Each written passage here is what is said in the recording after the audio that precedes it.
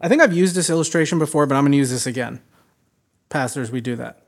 My favorite kind of movie is historical drama. You know, I'm really mad I didn't get to see Napoleon in theaters because these kids are really cramping my style. Even though I heard Napoleon was terrible and everything was out of order in his life, and the history people are not happy about this movie. There's actually a great YouTube channel, though. I haven't seen his one on Napoleon yet. I'm sure he'll do one, and he'll be very mad. But you guys should go to this YouTube channel. I'm not one for plugging YouTube channels during sermons, but here you go. It's called History Buffs.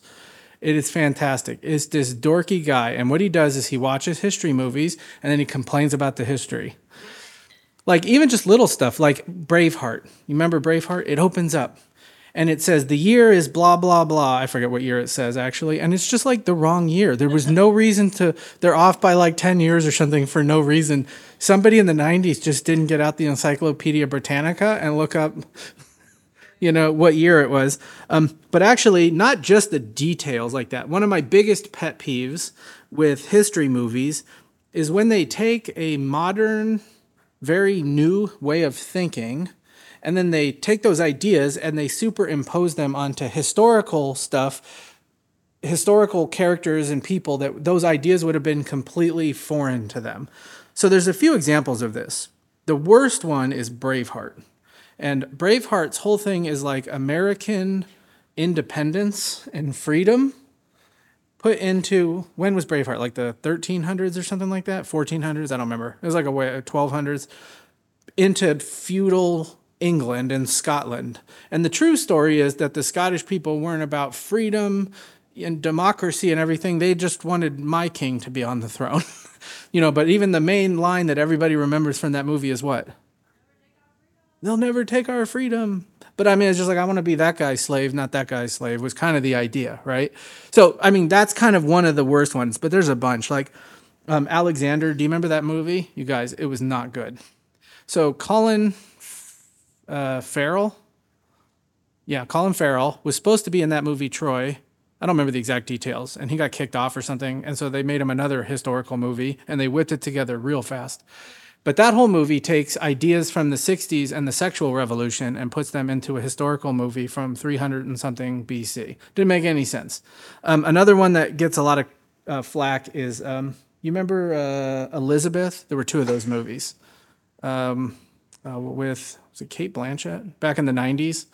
So that movie took a bunch of, late 20th century feminist ideas, and they made a movie about Queen Elizabeth, who was in the 1600s. So I really don't like, you're watching these movies and they're trying to teach you something about modern ideals using ancient or very old characters. It doesn't make any sense. And then you watch History Buffs, and this guy rips these movies to shreds, and I love it.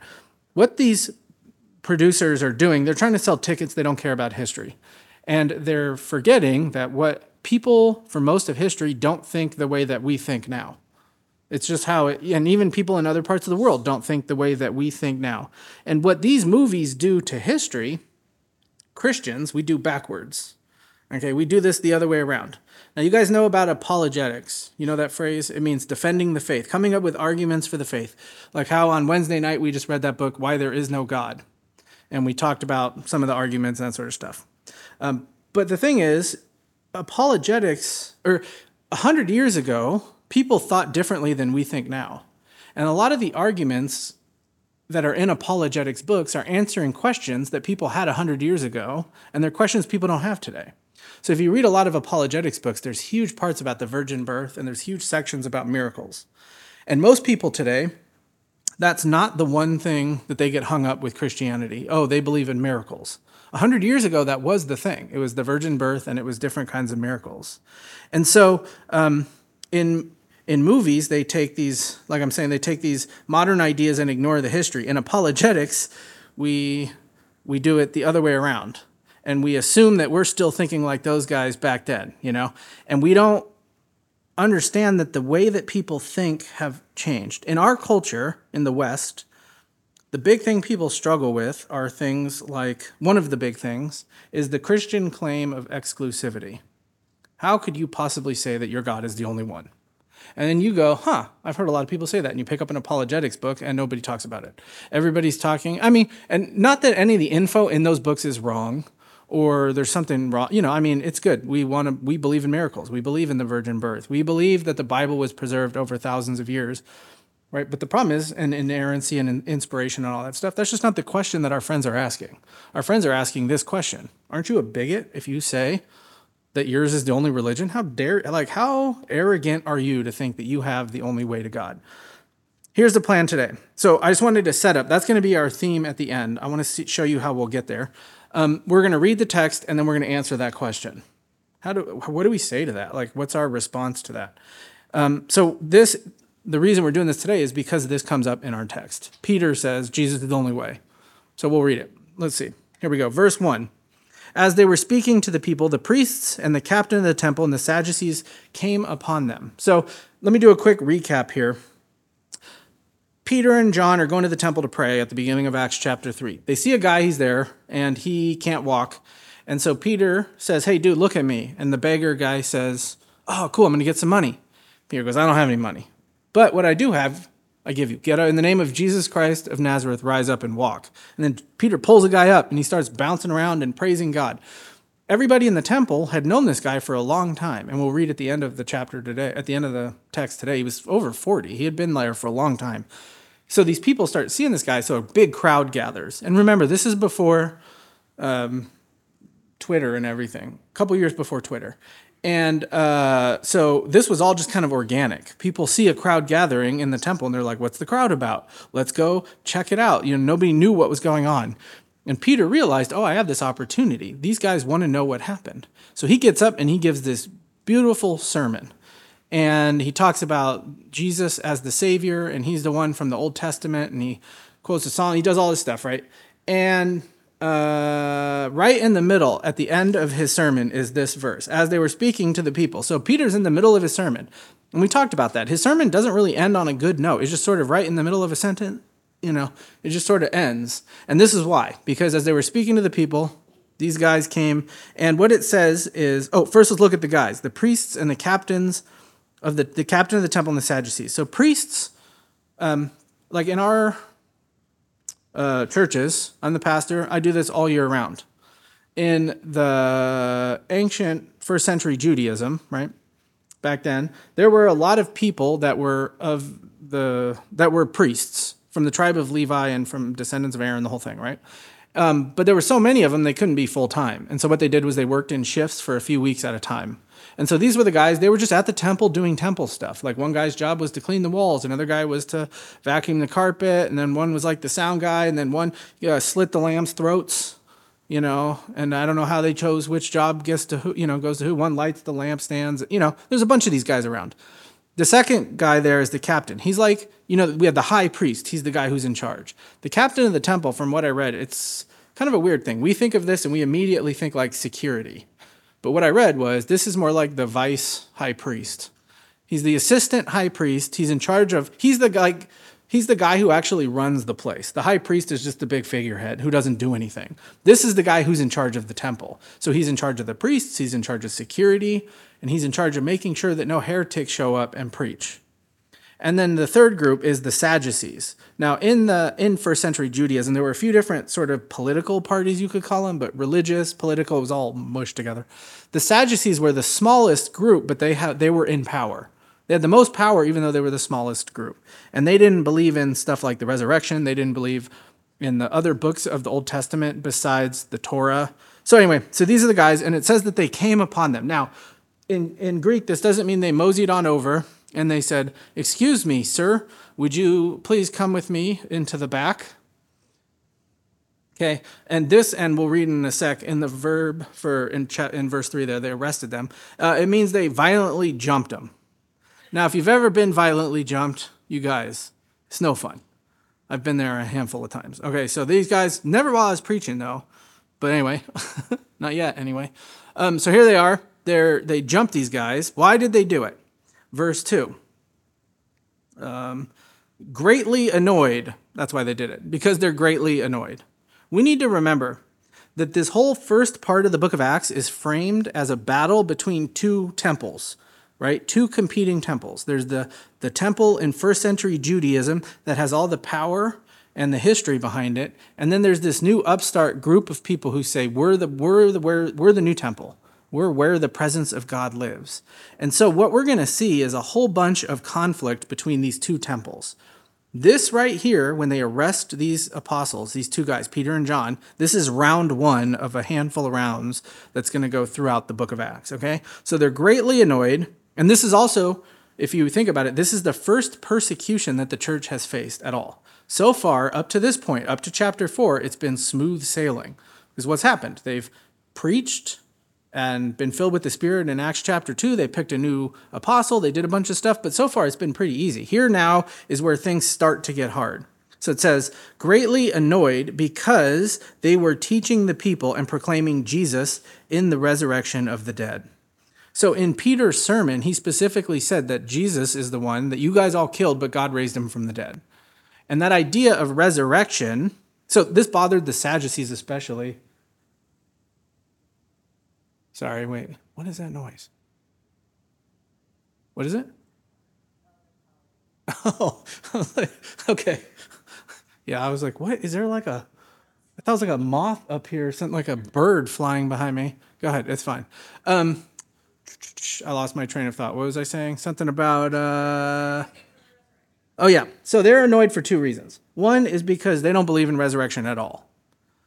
Two, because they specifically don't want to believe that Jesus was raised from the dead. Because if Jesus was raised in the middle of history, that creates a massive problem for them. All right, verse 3. And they arrested them and put them in custody until the next day, for it was already evening.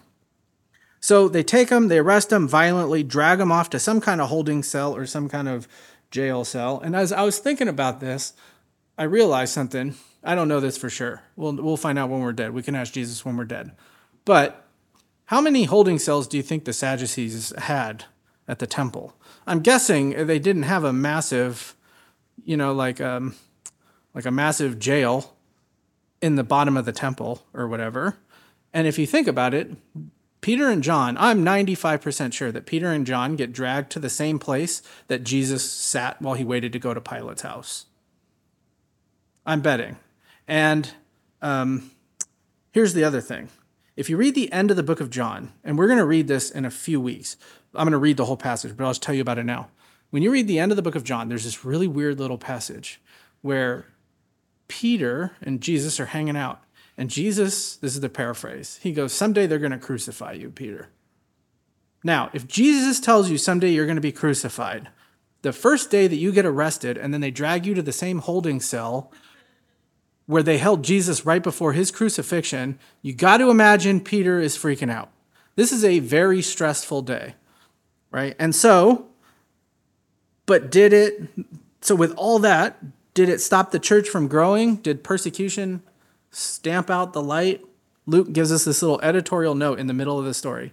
But many of those who had heard the word believed, and the number of the men came to about 5,000. So Luke purposely slips this verse in right here to say this specifically. As soon as the persecution started, the church grew. Those two things went hand in hand. Jesus used the persecution and the miracles and all the stuff that was happening to grow the church. And you say, well, they didn't grow that much, right? Only 5,000. They were just at, 3,000 or 4,000? But think about what it actually says. 5,000 what? Men. That was a way in the ancient world to say households. 5,000 families. You know what's my least favorite thing about church planting is when somebody asks me how many tithing units we have. And you guys, it's happened a few times, right? So if this is how many tithing units are, you guys, I can't even say it out loud, I can't even do it. But this is families. And if you think there's 3, 4, 5, I don't know how many people do a family, this is 20, 25,000 people is what most scholars think. So they've gone from 3,000 or 4,000 now to 20 plus thousand people.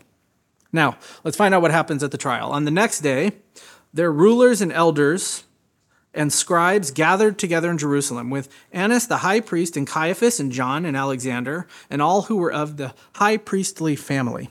So this is a way for Luke to introduce what's called the Sanhedrin.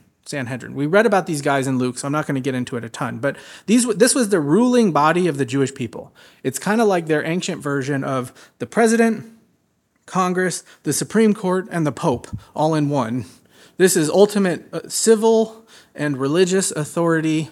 They controlled like the little couple of soldiers that they had in Israel, right? These guys had a lot of power. Now look at the list here. There were scribes, which were like the religious lawyers. There was Annas and Caiaphas and John. So this guy Annas was the honorary high priest. So he was the high priest, I wrote this down, from 6 to 15 AD.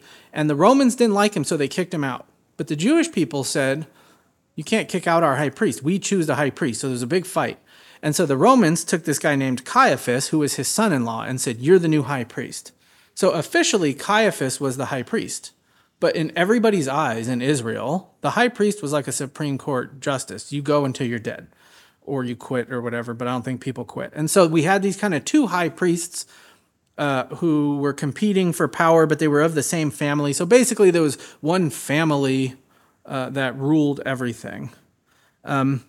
And then there's other folks. John, who was one of the sons of Annas. He was the next high priest after Caiaphas.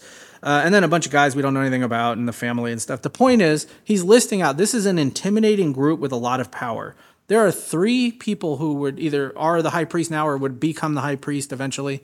Right, there's 3 high priests in this room. These guys were not small potatoes. Then verse 7. And when they set them in their midst. So the way that this worked was the Sanhedrin had 71 people in it.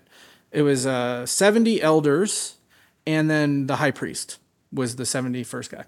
And they had this weird room, like a big hall that they would meet in, and they would sit up high in like a half circle with the high priest right there in the middle.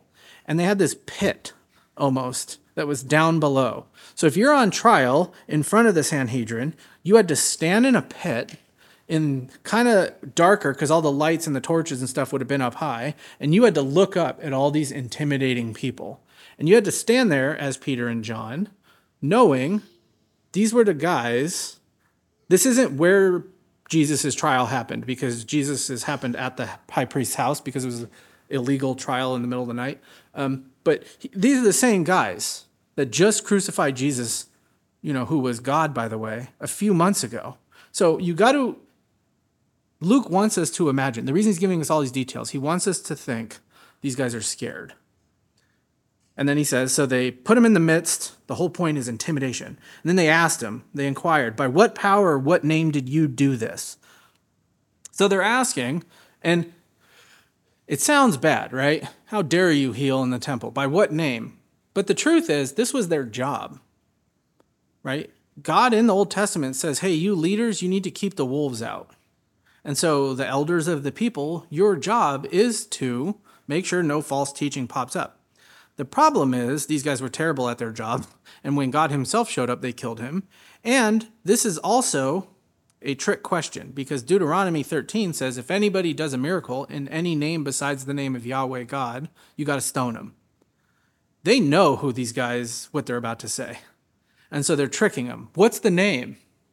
And they have this verse in their back pocket.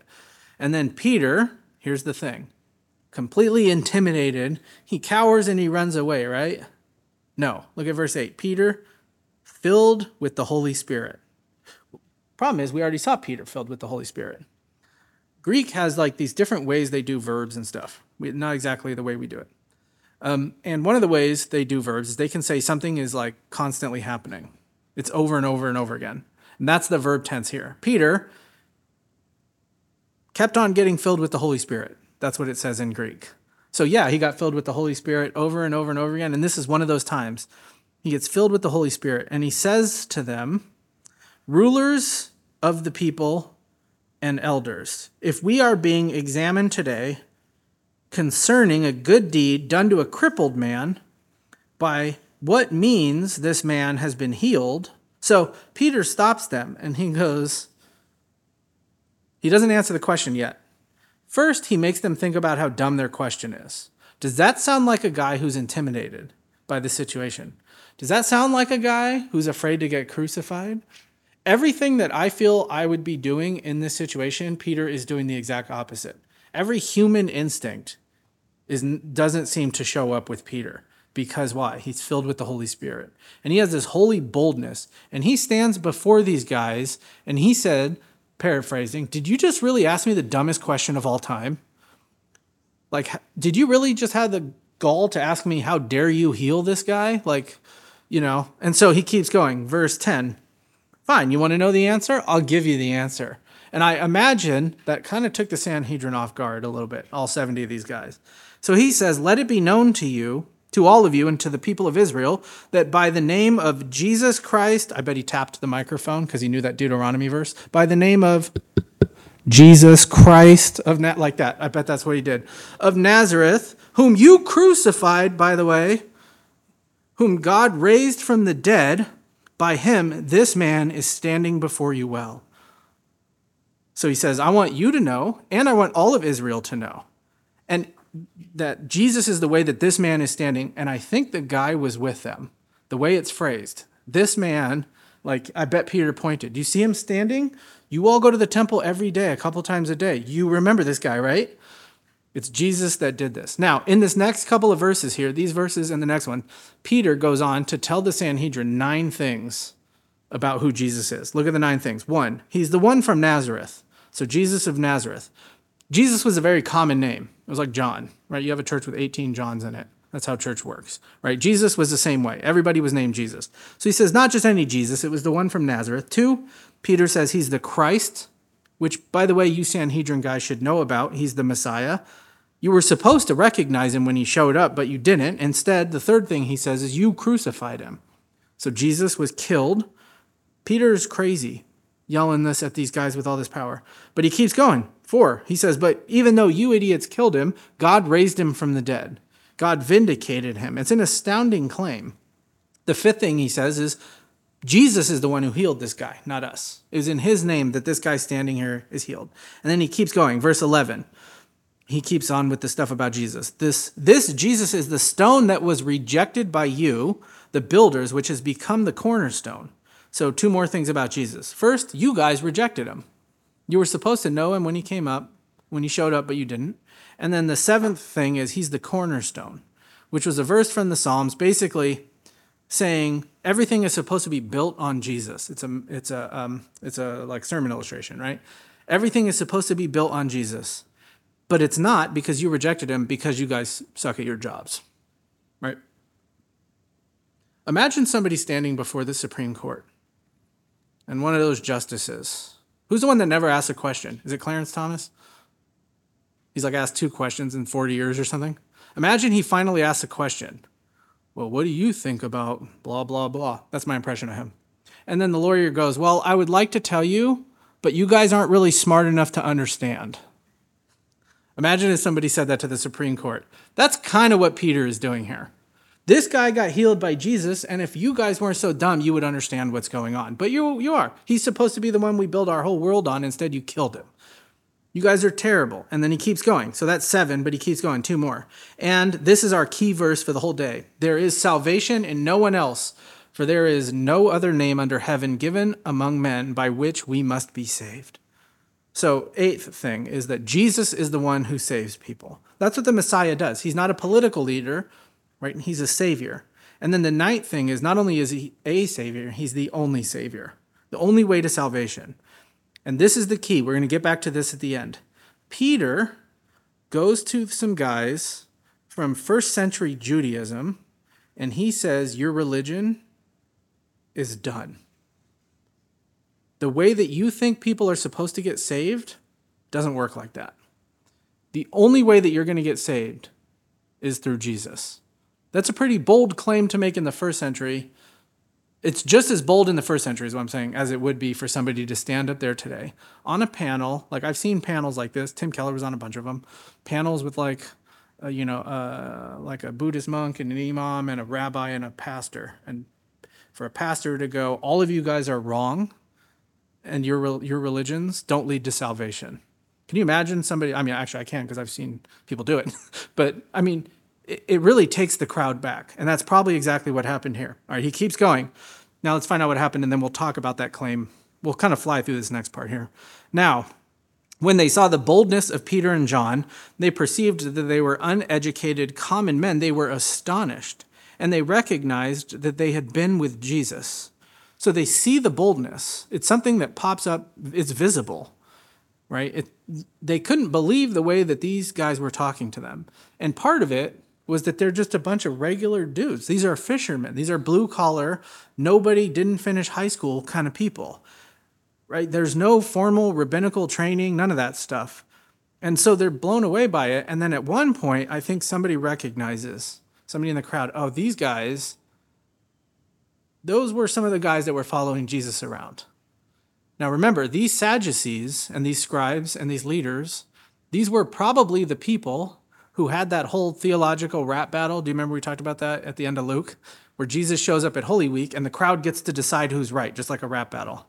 These were the guys that spent all that time losing in those arguments to Jesus. Oh, if you believe in the resurrection, this guy died and then his wife married this other guy and then the brother and, and then whose wife is she? Ha, ha, ha. And then Jesus, you don't know the power of God or your Bibles, or should we pay taxes to Caesar? All that stuff. They remember all those conversations and they recognize something in the way that Peter is yelling at them. And they go, that's how Jesus used to yell at me, right? And they realize these guys, they've been with Jesus. And so you can imagine this was infuriating. It was an infuriating thing to realize. These dudes hated Jesus so much that they murdered him, okay? Think about how much you have to not like somebody to kill him. It's not just, Travis Kelce's annoying and he's on the other team, kind of a thing. I mean, there's like a gut level, like a hatred in somebody's stomach or in their soul if you're going to have somebody murdered when you know they didn't do anything wrong just because you don't like them and because you feel they're a threat. And now you realize these guys, they're just like Jesus. And so they get super upset. Verse 14. Here's the problem, though. But seeing the man who was healed standing beside them, they had nothing to say in opposition. But when they had commanded them to leave the council, they conferred with one another, saying, what shall we do with these men? For a notable sign has been performed through them, is evident to all the inhabitants of Jerusalem, and we cannot deny it. But in order that it may spread no further among the people, let us warn them to speak no more in this name. So they want to kill these guys, or at least punish them somehow, beat them up or something, but they can't. Why? Because everybody knows this guy, and he's standing. What do you say to that? Like, you did too much good stuff, and now we're mad at you. That's what Peter asked him. Are you really asking me this dumb question about how I did this really good thing? It's like getting mad at somebody for making a large donation to a homeless shelter or something. It's like, come on, dude. How are you, they have nothing to say. But also, think about how broken their hearts are to see the work of God and go, I hate that. They did it with Jesus, and now they're doing it with Peter and John. Jesus actually talks about this. He calls it the unforgivable sin, right? It's blasphemy of the Holy Spirit. And the context of that passage, real quick, it's not like I can accidentally blaspheme the Holy Spirit and say the wrong words and now I can't go to heaven. That's not what it is. You can find the passage in Luke. We talked about this. But basically, blasphemy of the Holy Spirit is you're so deep in your rebellion against God that you look at the good things he does and you go, that's the devil. I hate those things and I hate God. That's what these guys are. They are walking that line, right? They are right up there. So, verse 18. Verse 18. So, they called them back in, right? And they charged them, so they yelled at them, to not speak or teach in the name of Jesus. So they brought him back in and they lectured him and they yelled at him. But Peter and John, so this is kind of a team effort, they answered them, whether it is right in the sight of God to listen to you rather than God, you must be the judge. For we cannot speak of what we have seen and heard. So Peter's answer is, here's the thing, guys. I got these 71 idiots telling me not to preach the gospel, and then I had this guy who died and rose from the dead and told me that he's God, and he's telling me to preach the gospel. So who should I listen to? Who would you listen to? That's Peter's response, which is basically a very eloquent way to say, thanks, but no thanks. I'll do whatever I want, and you're going to have to do whatever you want to me. Verse 21, and when they had further threatened them, so they didn't back down. These guys keep going. They further threatened them, and they let them go, finding no way to punish them because of the people, for they were all praising God for what had happened. For the man on whom the sign of healing was performed was more than 40 years old. So look at this. They keep on threatening them, but Peter knows they're empty threats. Because just outside the doors in the temple, wherever they are, is a huge crowd of people who are praising God and who are worshiping God because he healed this guy that had been sitting there for probably, the guy's 40, let's say he's been sitting there 25 years or something, sitting outside the temple begging. Everybody knew who this guy was. And so Peter knows they're not, I think he started to realize they're not going to punish me. And so eventually they let him go. Now, that's our passage. The last time I preached on this passage, let me tell you what I did. When I was at my old church, I used Peter as the center point. And I did a thing. Here's Peter before Pentecost. And I read the passage about him and the denying Jesus 3 times on the night of Jesus' death, right? The night before Jesus' death. And I said, this is who Peter really is. This is Peter's human nature.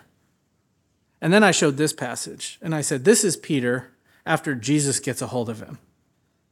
And it's kind of a cool contrast. And I encouraged the church, I said something like, surrender to Christ and be filled with the Spirit. Pray for boldness like Peter. Let's be a church filled with Peters. And we're actually going to talk about that a little bit next week, what it means to be like Peter and how that happens and stuff.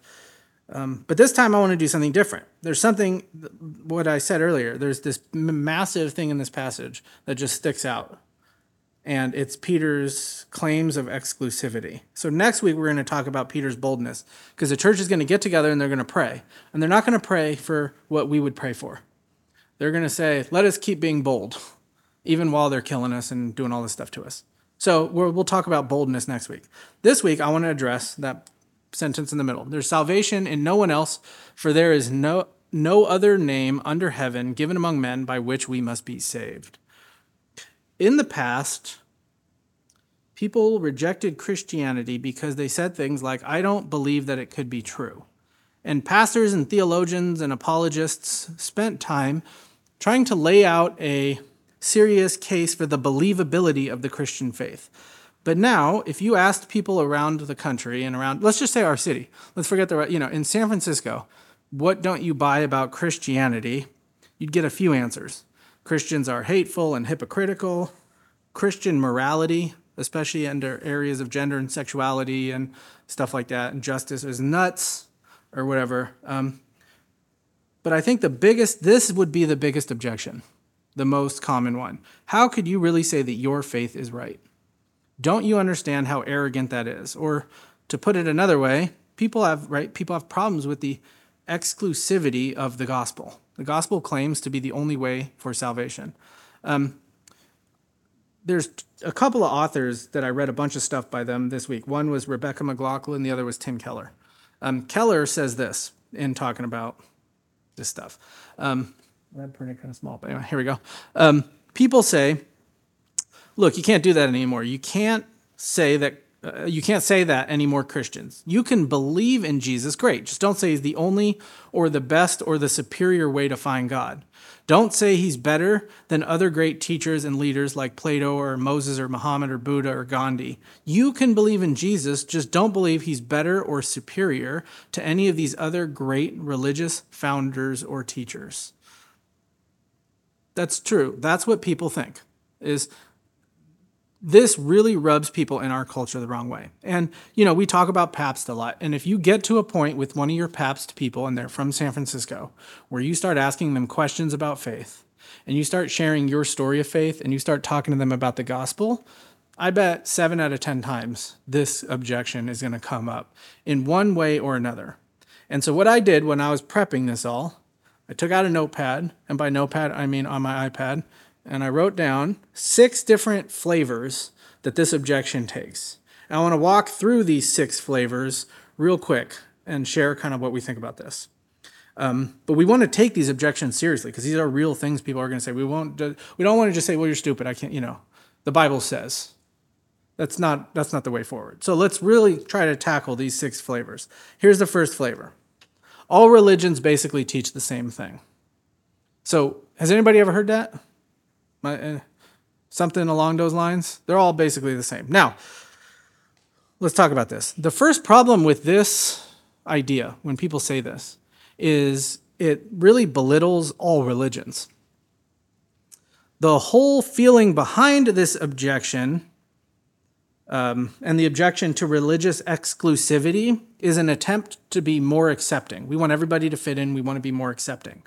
But to make this claim isn't accepting. It's actually insulting. It's saying this thing that you believe with your whole being and that people have believed for thousands of years and all kinds of people that aren't like me believe, it's not really what they think it is, and it's not really that important. It's belittling. You don't even understand your own belief system is kind of the actual thought process behind this. And Keller gets into this a little bit, and I read a little bit more about this scouring the internet.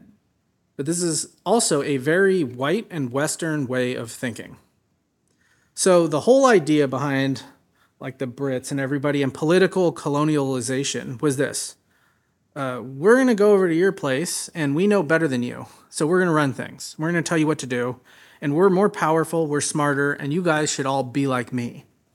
And there's a massive level of arrogance among, and again, mostly white and mostly Western philosophers and thinkers to look at religions. Let's say Christianity, which is mostly Chinese people, Indian, Hispanic, and African, numerically.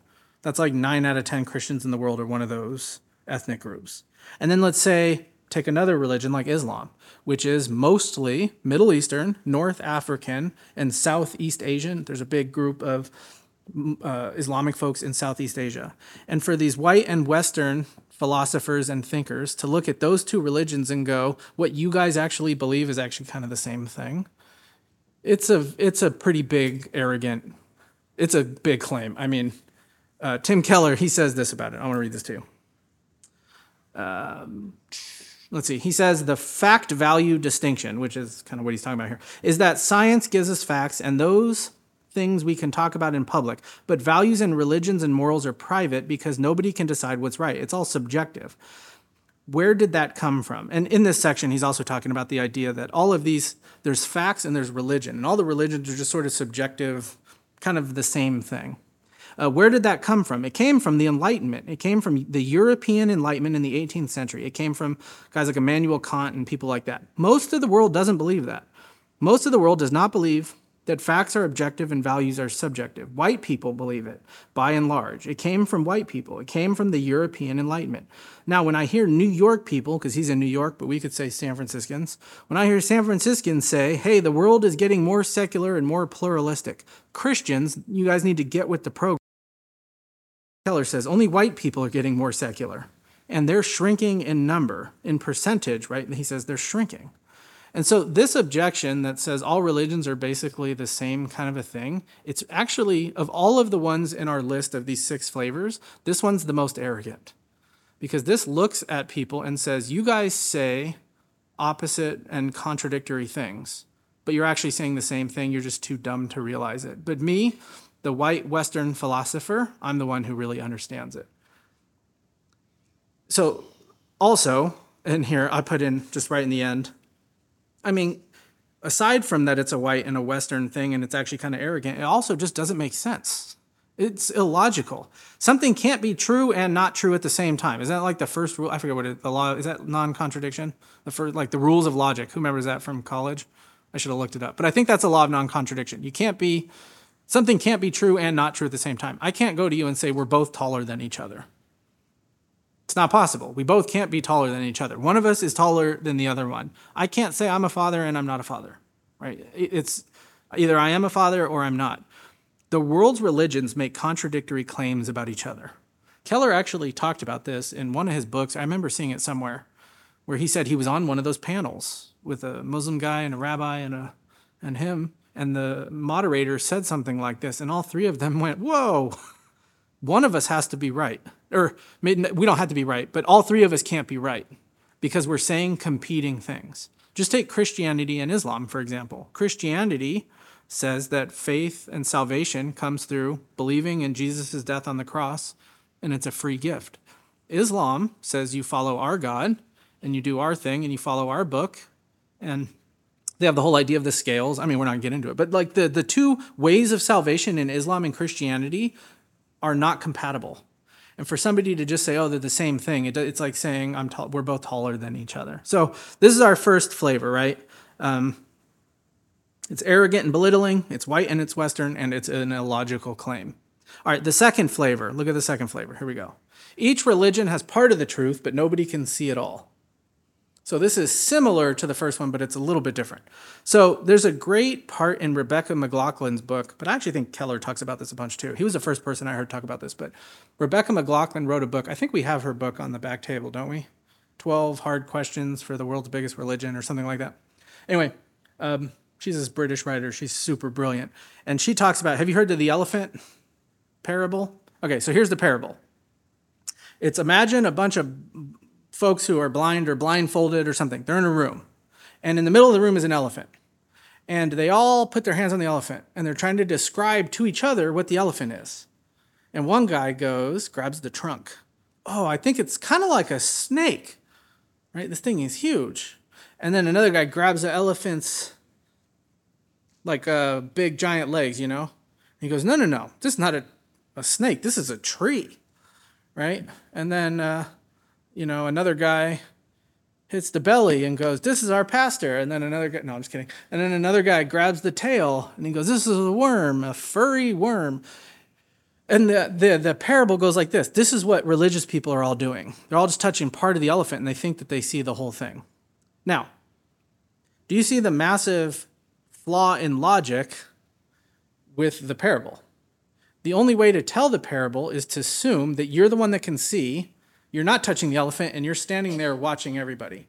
So basically, this parable goes like this. Everybody else in the world is dumb, but I'm the one with the correct way to view everything. This does what it claims to be defeating, which is I have the exclusive way to look at the world. We don't like the exclusive way to look at the world, so what I'm going to do is I'm going to give you my exclusive way. It doesn't make any sense. It's a self-defeating claim. All right, that's our second one. Here's the third one. Did I not put it in? Oh, yeah, here we go. 3. Religions are too culturally and historically conditioned to be true. So there's too much history and too much society in religions that we can't really trust what they think. Now, this whole section, there's a paragraph in Tim Keller's book, not a paragraph, a whole couple pages. In Tim Keller's book, The Reason for God, that I lifted all of this from, and then I did a little bit of reading. But, you can get the gist of it from there. And this is basically what Keller says. He says there's a sociologist named Peter Berger, and this guy wrote a book called The Rumor of Angels. I've never read this book, but I read a bunch of stuff about it this week. It was kind of interesting. Anyway, this book is called, The Rumor of Angels, where he talks about how we know stuff. What's that called? Epistemology, how, the way that we have knowledge. And in it, he discusses this idea that's become very popular in the last 50 years, that all knowledge, everything that we know, is tainted because it comes from society and history. And you can never really have a firm belief in anything because everything we know is tainted. So we should be skeptical of truth. And this is the quote from Peter Berger's book. If you infer from the social conditionedness, Microsoft Word did not like me for copying and pasting this quote. Anyway, of all belief, that no belief can be held as universally true for everyone. So if you say that everything people believe is all tainted by history and society, and you can't be sure of anything, that itself is a comprehensive claim about everyone that is the product of social conditions, so it can't be true on its own terms. Relativity relativizes itself, so we can't have relativism all the way down. So again, just like the last one, he says this is a self-defeating claim. You can't say everything that people say in every area of truth, we can't trust it because it's all tainted by society and history. The easy answer to that is, well, what about that claim? So I can't, it's a self-defeating claim. All right, here's our fourth flavor. We're flying through these. Can you grab me a water? I didn't grab a water. Thanks. All right, here's the fourth one. This one's pretty quick. God is too big for us to make claims about who he is. So when people say you can't claim to have the only way to God because who really knows what God is like? Here's the problem with this statement. It's kind of true. There's a kernel of truth in it, and that's why this one is like a pretty appealing way to go about this.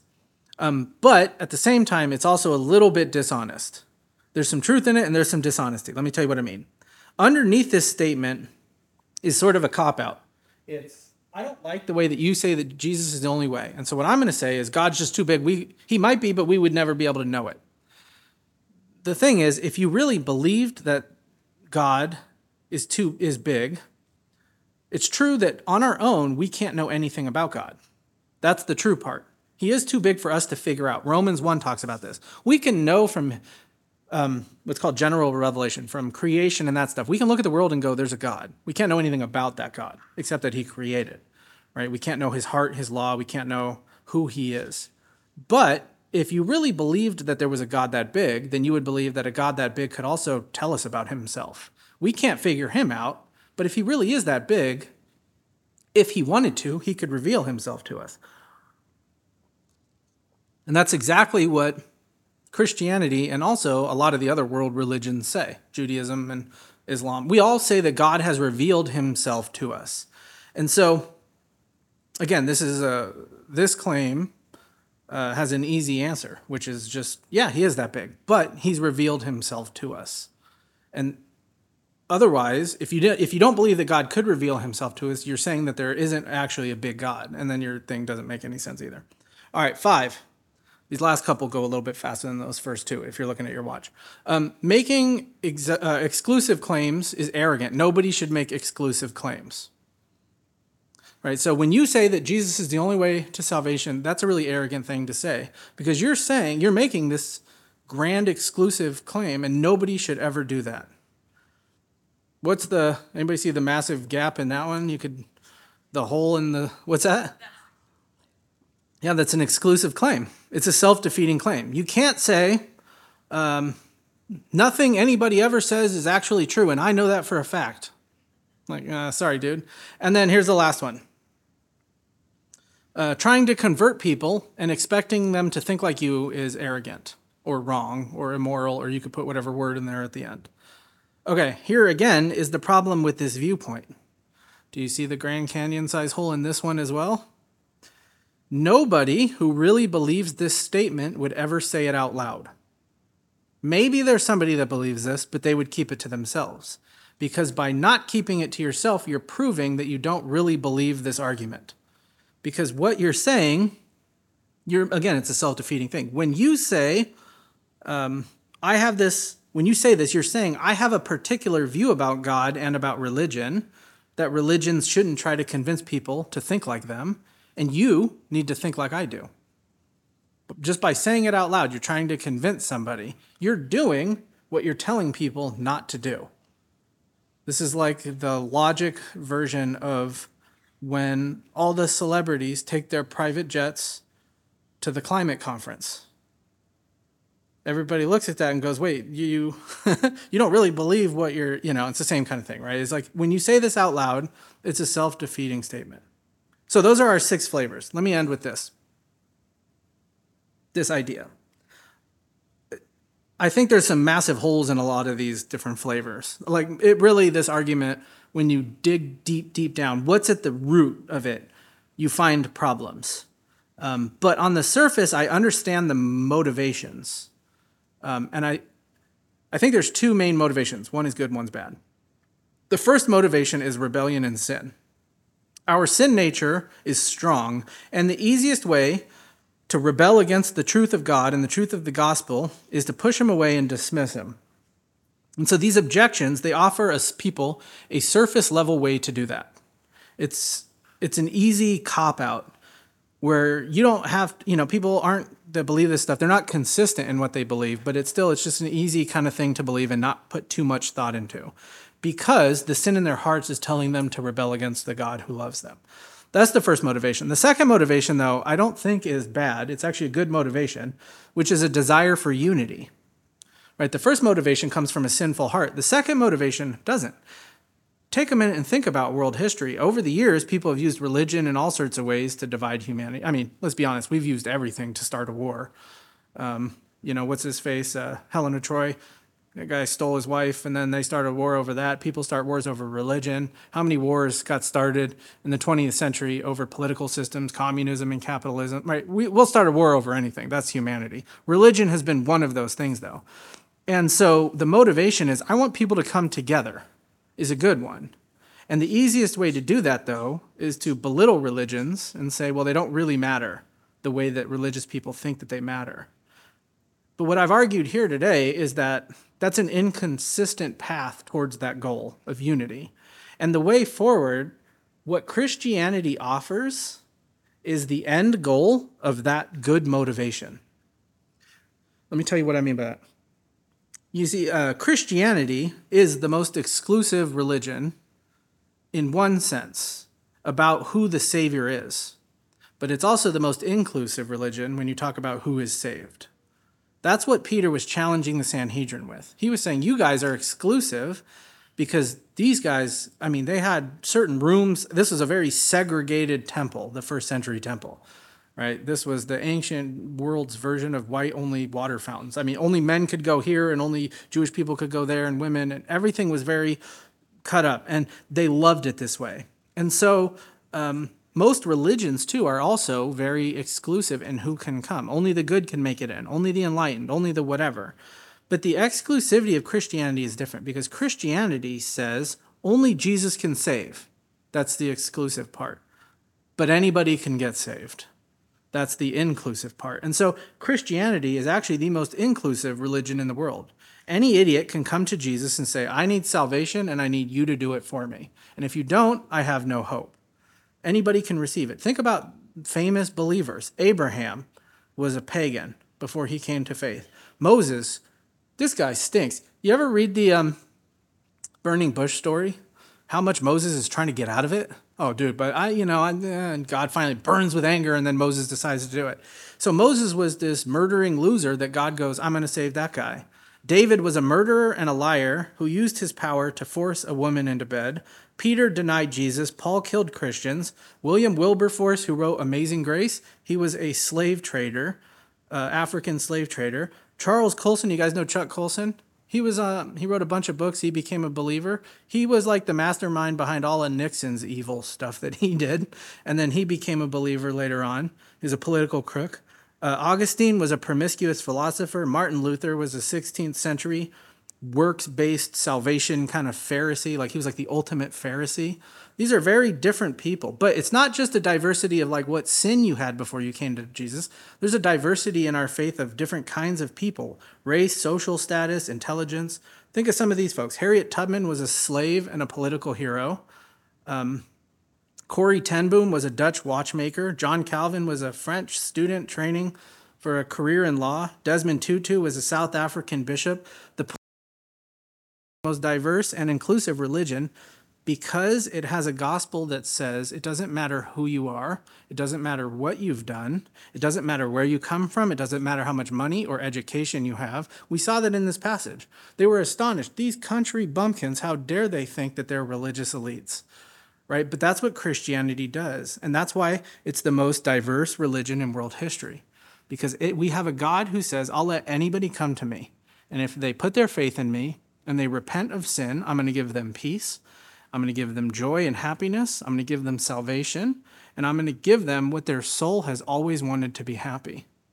And so if we can start articulating that as an answer and keep that in the front of our minds as an answer to this problem of exclusivity, I think we'll do a lot better when we have these conversations with our Pabst people. So we don't want to take the you're stupid route. We don't want to take the Bible says this route. What we just did there is we want to have real conversations about what people believe and show inconsistencies, but show that the gospel has what they're really looking for. And we know that because we've experienced that ourselves. Amen?